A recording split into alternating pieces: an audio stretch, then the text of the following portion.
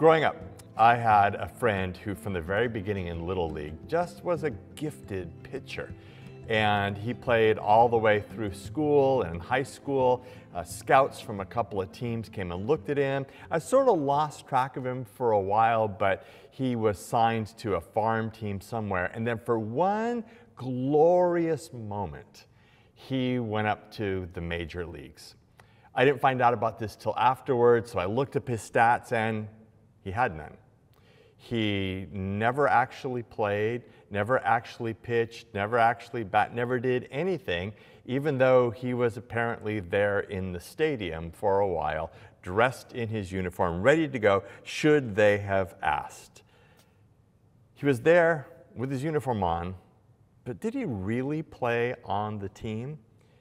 Every January, gym membership swells. By February, it's back to just the regulars. Just because you have a gym membership, does it mean you're in good shape, or do you actually have to work out? You're affiliated at one level or another with a church. Just because you come a couple of times a year or maybe write a check, does that mean you're a serious follower of Jesus? These are some questions to keep in mind as we walk through the passage today, because Paul is going to really keep asking us, are you really playing on the team, or are you just present? So we're going to be reading from Ephesians chapter 4, verse 1 today.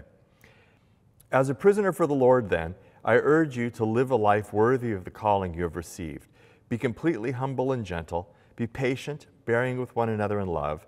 Make every effort to keep the unity of the Spirit through the bond of peace. There is one body and one Spirit, just as you were called to one hope when you were called. One Lord, one faith, one baptism, one God and Father of all, who is over all and through all and in all. But to each one of us, grace has been given as Christ apportioned it. And now drop down to verse 11. So Christ himself gave the apostles, the prophets, the evangelists, the pastors, and teachers to equip his people for works of service, so that the body of Christ may be built up until we all reach unity in the faith and in the knowledge of the Son of God, and become mature, attaining to the whole measure of the fullness of Christ. Then we will no longer be infants, tossed back and forth by the waves, and blown here and there by every wind of teaching, and by the cunning and craftiness of people in their deceitful scheming. Instead, speaking the truth in love, we will grow to become in every respect the mature body of him who is the head, that is Christ. From him the whole body, joined and held together by every supporting ligament, grows and builds itself up in love, as each part does its work. So we're actually now beginning the second part of the book of Ephesians. The first part ends with the doxology that was part of Matt's sermon last week. And so now in the second half, Paul is going to take all of the theology that he has laid down, all of the teachings about being saved by grace through faith, and he's going to talk about the implications of that now in the last part of this letter.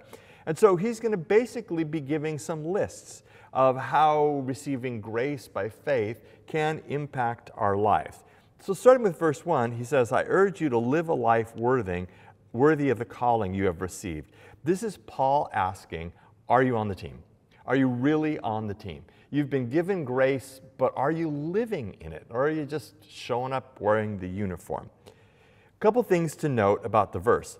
First of all, live a life worthy really has a better verb in the Greek. It is to walk worthy.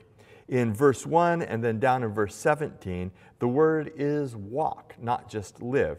And I like the idea of the verb to walk because walking implies a journey. And it reminds us that our faith is not just a one and done thing, it's a journey. Okay, you said the sinner's prayer or you were moved at a Christmas Eve service. That's the start. That's not the be-all, end-all. It's a journey with fits and starts to be sure, but you're on your way somewhere. And spoiler alert, the place you're going to is to become a mature follower of Jesus. So I like the idea of walking. And in fact, when the Covenant Church was first founded, there were two questions that were at the core of discipleship in the Covenant Church. And one of them was, how is your walk? because people realized from the very beginning that it took a daily encounter with God to grow in Him. The second interesting word that's there is that if this is translated, I urge you to live a life worthy of the calling you have received. Bit of a different meaning. It actually says calling with which you have been called. And I like the emphasis there on calling and you being called, because it emphasizes God's actions towards us. Sometimes we think it's all about us, but this reminds us that God is the first actor, God calls, and then we respond to God. So live a life worthy of the calling with which you have been called. So there are a few implications to that.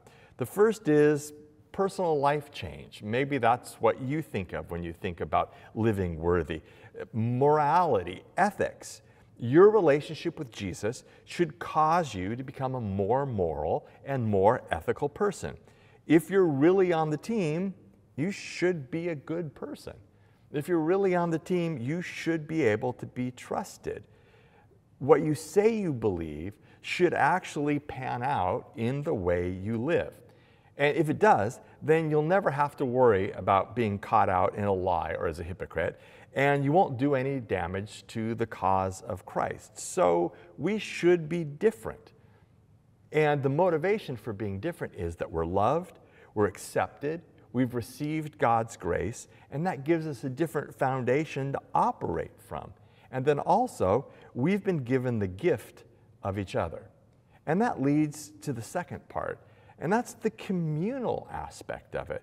We're called together to be a part of God's plan, to share in word and deed the things that we talk about in our conversations, how we act, what God has done for us in Jesus, to develop in this church that we have together a place where love and grace and reconciliation and hope are the norms that we live in and that we invite other people into. Another way I thought of this is from the perspective of God, are you part of the solution? There are a lot of things that are done in the name of Jesus, but I don't think all of them are part of the solution. So how do you live life worthy of the calling that you have received? What's the nuts and bolts of that? Well, that's verse 2. Be completely humble and gentle, be patient, bearing with one another in love. Make every effort to keep the unity of the Spirit through the bond of peace. So what does a life worthy of the calling you've received look like? Humility, gentleness, patience, bearing with each other, and peacekeeping. So let's unpack that a little bit. So humility, what does it look like to be humble? It doesn't mean to be a carpet. It doesn't mean to falsely, not recognize that you're good at some things. It's really humility as opposed to a sense of superiority. Humility as opposed to feeling better than everybody. Years ago, when we were living in Stockton, the city manager drove up to Napa, got blasted out of his mind, and drove back to Stockton. Lo and behold, he gets pulled over by California Highway Patrol because he is drunk. So the officer comes up to his car and asks him for his license, and the city manager looks at him and says, "Do you know who I am?" Now, if you have to ask that question, the answer is either no or I don't really care. And humility is the opposite of that. And of course, the big guide for us is not the city manager of Stockton, but Jesus, where in Philippians chapter 2, Paul talks about how Jesus empties himself of anything that might have been superior and becomes humble. And Jesus himself gives us this picture of him washing his feet, which doesn't sound like a good time at all. But Jesus knows their feet need to be washed, and he doesn't go, "This is below me." He just sees the need, and he does it. So humility is understanding who we are as a result of God's grace. I'm a sinner saved by grace. I'm not above anything. I should start from a position of humility. There's this really wonderful tradition around how the emperor of the Austro-Hungarian Empire was buried. When the last pretender to the Austrian throne, Otto von Habsburg, died in 2011, so not that long ago, they had a huge state funeral for him, and then they brought him to the burial crypt of all of the Habsburg emperors of Austria. And the person leading the funeral procession knocks on the door of this abbey. And from the inside, you hear this voice, and the voice says, "Who is here?" And so the person answered, "Otto of Austria, former Crown Prince of Austria-Hungary, Prince Royal of Hungary and Bohemia, of Dalmatia, Croatia, Slovenia, Galicia, Ladomeria, Illyria, Grand Duke of Tuscany and Krakow, Duke of Lorraine, of Salzburg, Styria, Carinthia, Carniola, Bukowina, Grand Prince of Transylvania, Margrave of Moravia, Duke of Cilicia, Moderna, Parma, Piacina, Gustala, Auschwitz and Zator, Teschen, Friuli, Dubrovnik and Zadar, Princely Count of Habsburg and Tyrol, of Kieburg, Gorizia, Gradisha, Prince of Trent and Brixen, Margrave of Upper and Lower Lusatia and Istria, Count of Hoorns, Fieldcrecht, Bregenz, Sonnenberg, etc., Lord of Trieste, Kotor, and the Windic March, Grand Voivode of the Voidship of Serbia, etc., etc. And the person on the other side of the door says, "We don't know him." And so the person tries again. And this time he says, "Dr. Otto von Habsburg, a member of the Pan-European Union, member of the European Parliament," the name of all of the things that he had ever done. And this voice comes back, "We don't know him either." So now, for the third time, the person at the front knocks on the door and says, "Otto, a mortal, sinful human being," at which the door is opened, and the monk says, "So he may come in." Humility is an awareness that the ground at the foot of the cross is level. Humility is an awareness that we don't have our act together. Humility is an awareness that all we are and all we have is a gift from God. Humility is also an awareness that we may not have all the information, and we might even be wrong or mistaken. Humility. Gentleness. How do you define gentleness? Well, sort of like humility, let's look at the opposite. The opposite of gentleness is harshness. And nobody likes to be treated harshly. We have parking places at our church that are reserved for people who have mobility issues. And one day, this is years and years ago, somebody parked in one of the places. And another person came up and really harshly just lambasted them and said, "Those are places for people who have mobility issues, who are handicapped. You have no business parking there." And it was just super harsh. What they didn't know was that the person who parked there had issues that made walking very far very difficult for them. And as you can imagine, it created a lot of ill will. I appreciate the fact that people want to make sure that we save the close-in parking spaces for people who actually need them. But instead of being harsh, what if they had inquired and were gentle about it? Hostility isn't good for relationships, and God is all about building healthy relationships. Gentleness conveys a sensitivity, a desire to not destroy, a desire to not harm. If you have to say to somebody after you've spoken harshly, "I didn't mean anything by that," the damage has already been done. We're called to be gentle. Patience. Patience literally means long temper. John Chrysostom, who lived from 347 to 407, which the Archbishop of Constantinople said, "To be patient is to have a wide and big soul. A soul big enough to endure annoyances and difficulties and just the chafing that happens in relationships over time." I really like that. Long temper, wide and big soul. It's very similar to this idea of bearing with one another in love, which was literally putting up with each other in love. And this is not the same as excusing bad behavior. It's just, what you got to do to be in relationship with people sometimes. And the word there is agape, which if you've been around Christianity for very long, you're probably familiar with it. It's a sacrificial love. But what's interesting is that the word agape is hardly ever used outside of Jewish and Christian writings because it's such a unique idea. It's a love of a different kind of quality and character. It's a love that God gives unselfishly. And I know that I've been changed because I have a capacity to love that I didn't have before. And it's because I've been loved in a different way. So the type of love that we have received from God is the type of love that we're called to pass on to other people. It should characterize our community. And then in verse 3, Paul writes, "Make every effort to keep the unity of the Spirit through the bond of peace." Maybe the most important words there are, make every effort. Because oftentimes we'll keep the bond of peace, we'll keep the peace if it's convenient, if we're not too irritated, if this or that. But Jesus doesn't cut a slack there. He says, make every effort to keep the peace. Sometimes you have to count to 10. Sometimes you have to let things slide. Sometimes you have to give up your preferences. I mean, at an annual meeting, I'd rather lose a vote and preserve a relationship than win the vote and lose something far more valuable. Make every effort to keep the most important thing, the peace. I think God is far more glorified when we can keep things together than He is if we keep separating ourselves out and building walls.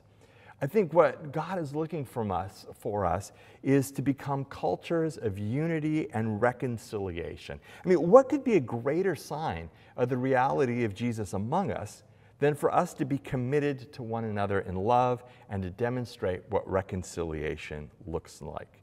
And I think that is so important now because as a society and even in so many churches, we have lost the ability to disagree civilly with someone else. If there's a disagreement, we have to destroy the other person. And God calls us to something different. Paul goes on, "There is one body and one Spirit, just as you were called to one hope when you were called, one Lord, one faith, one baptism, one God and Father of all, who is over all and through all and in all, one. There isn't just your church and my God and your God. There's only one. It's supposed to reinforce the corporate nature of it all, which is very different to our usual understanding, which is it's me and Jesus. And the rest of you must be doing your own thing. There's just one church. There's just one baptism. There's just one Lord, one Spirit that we all participate in together. But in this unity, this oneness, verse 7, "But to each one of us, grace has been given as Christ apportioned it." So there's this diversity of gifts that we have in the body. And the diversity of the gifts actually helps build up the unity, which is a little strange maybe for us, because a lot of times we think that being the same encourages unity. But what if we all had the same gifts? What if we all thought alike? What if we were all dreamers and no one was a doer? It wouldn't be heaven on earth. The staff has been working through what's called Working Genius by Pat Lencioni, which I highly recommend to everybody.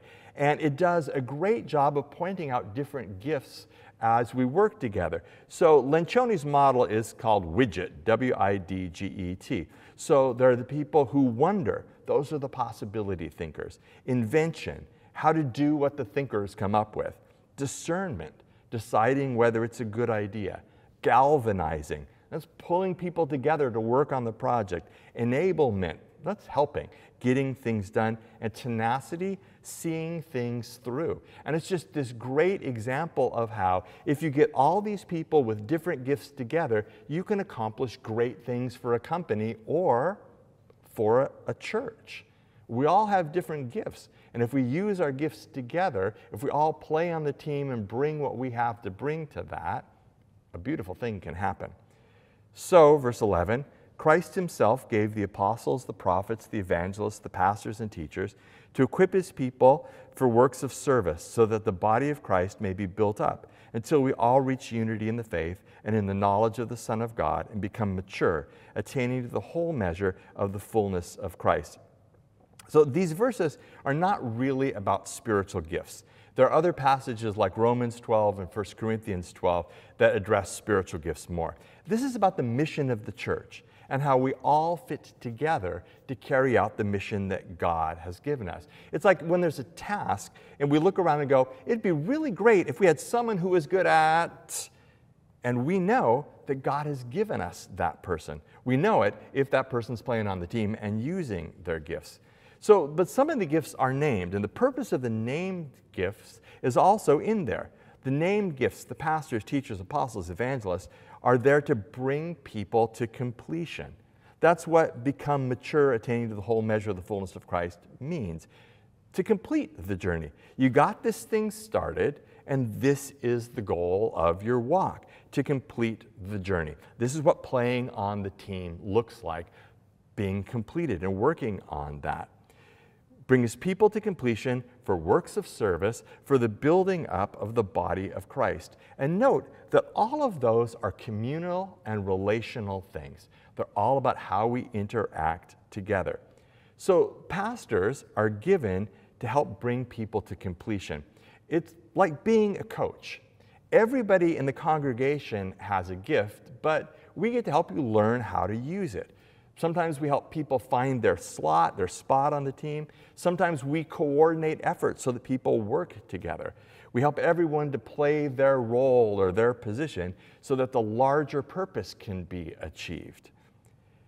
Works of service that we're supposed to be equipped for reminds me that it's not just head knowledge. Your faith should drive you to do something, to use your gifts, to actually play on the team, not to just gather more knowledge for yourself. And it's all geared towards building up the body. That's the goal. And that's why we all need to play on the team. That's why we all need to figure out what we have to contribute to the team and to the cause, to the mission. Verse 14. Then we will no longer be infants, tossed back and forth by the waves, and blown here and there by every wind of teaching, and by the cunning and craftiness of people and their deceitful scheming. It's hilarious because the assumption of verse 14 is that we are currently infants, and we need to be equipped and built up. I love what one commentator said about this infant passage. He said, immaturity is a person who does not know where to find the source for truth and life, and who is repeatedly duped. I love that. Because so often, how many times have I watched somebody who maybe even has been in the church their entire life, but they're chasing around all sorts of places, trying to find a source of truth or a source of life, and they don't find it. I love this definition. People who don't know where to find truth and life and who are repeatedly duped. I don't even want to talk about that. Verse 15. Instead of being an infant, speaking the truth in love, we will grow to become in every respect the mature body of him who is the head, that is Christ. From him the whole body, joined and held together by every supporting ligament, grows and builds itself up in love as each part does its work. Speaking the truth. Truth there is a verb. Truthing in love is what it says.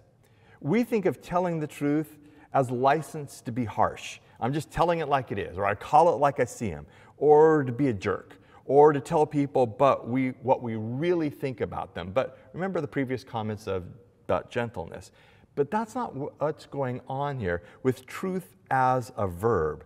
Truth is something that someone does. After all, if you say it's true and it doesn't affect how you live, do you really believe it's true? And particularly in the Semitic context, truth focuses on being able to rely on someone. Truthing, the verb, is primarily a relationship term for loyalty to the covenant. Sometimes it's translated as faithfulness. And maybe it comes to us a little bit in our phrase, she was as good as her word, or he's as good as his word. That's truthing.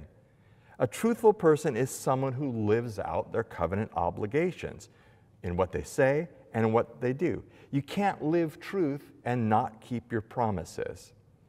We know this, right? I mean, I have people that will tell me stuff, and I'm like, well, we'll see if you actually do it. And then there are other people I know that if they say they'll do it, they'll do it. It's a little ironic that the people who follow Jesus, who says he is the truth and the life, sometimes can't be trusted. Many of you will remember Bert Talcott. He's a longtime member of our congregation, I think a 7-term congressman from Salinas, California. And I was talking to him about Mitt Romney when Mitt Romney was running for president, and we were talking about Mitt Romney being a Mormon and different things. And one of the things that Bert said to me was that as a congressman, he'd been stabbed in the back many times by Christians, but never by a Mormon. And that really made me stop and think, are we truthing? Now there's these amazing contrasts in the text. You have infancy versus maturity, tossed about versus joined and held together, deception versus speaking the truth, of human origin versus from Christ, crafty people serving themselves versus honest, loving people serving others. And it all really comes back to whether you're playing on the team or just hanging around. Growing up in Christ leads back to this final image that Paul has in this passage, and that's a body. And if a body doesn't grow, it dies. If we look around, there are plenty of churches that are dying. There are plenty of churches who won a battle that they chose, but ultimately are losing the war. People don't need another place that just affirms what they already believe. People need a place that tells them the good news about the fact that God loves them, that there's a place of healing and redemption and belonging, and where their lives can be changed. Because that's what a mature church looks like, and that's what Paul is driving us towards, and that's what we want to be like. So let me ask you a couple of questions. Number one, what is one step you can take to more fully live worthy of the calling you've received? Number two, what's your growth area? Humility, gentleness, patience, bearing with people, or keeping unity? And number three, what do you bring to the table to build up the body of Christ?